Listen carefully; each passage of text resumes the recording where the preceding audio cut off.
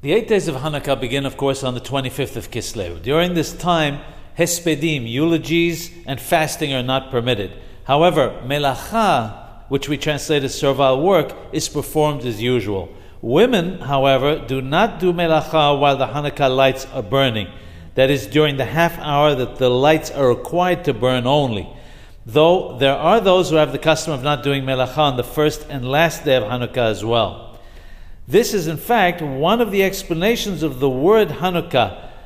It means they rested on the 25th, which is formed by splitting the word into two. You have Hanu, the Hanu, they rested, and Kaf He, which means 25. The word Hanukkah in Hebrew is also an acronym for Heth Neroth V'Halacha Kebeth Hillel, which means 8 candles in accordance with the halacha, the rulings of the house of Hillel.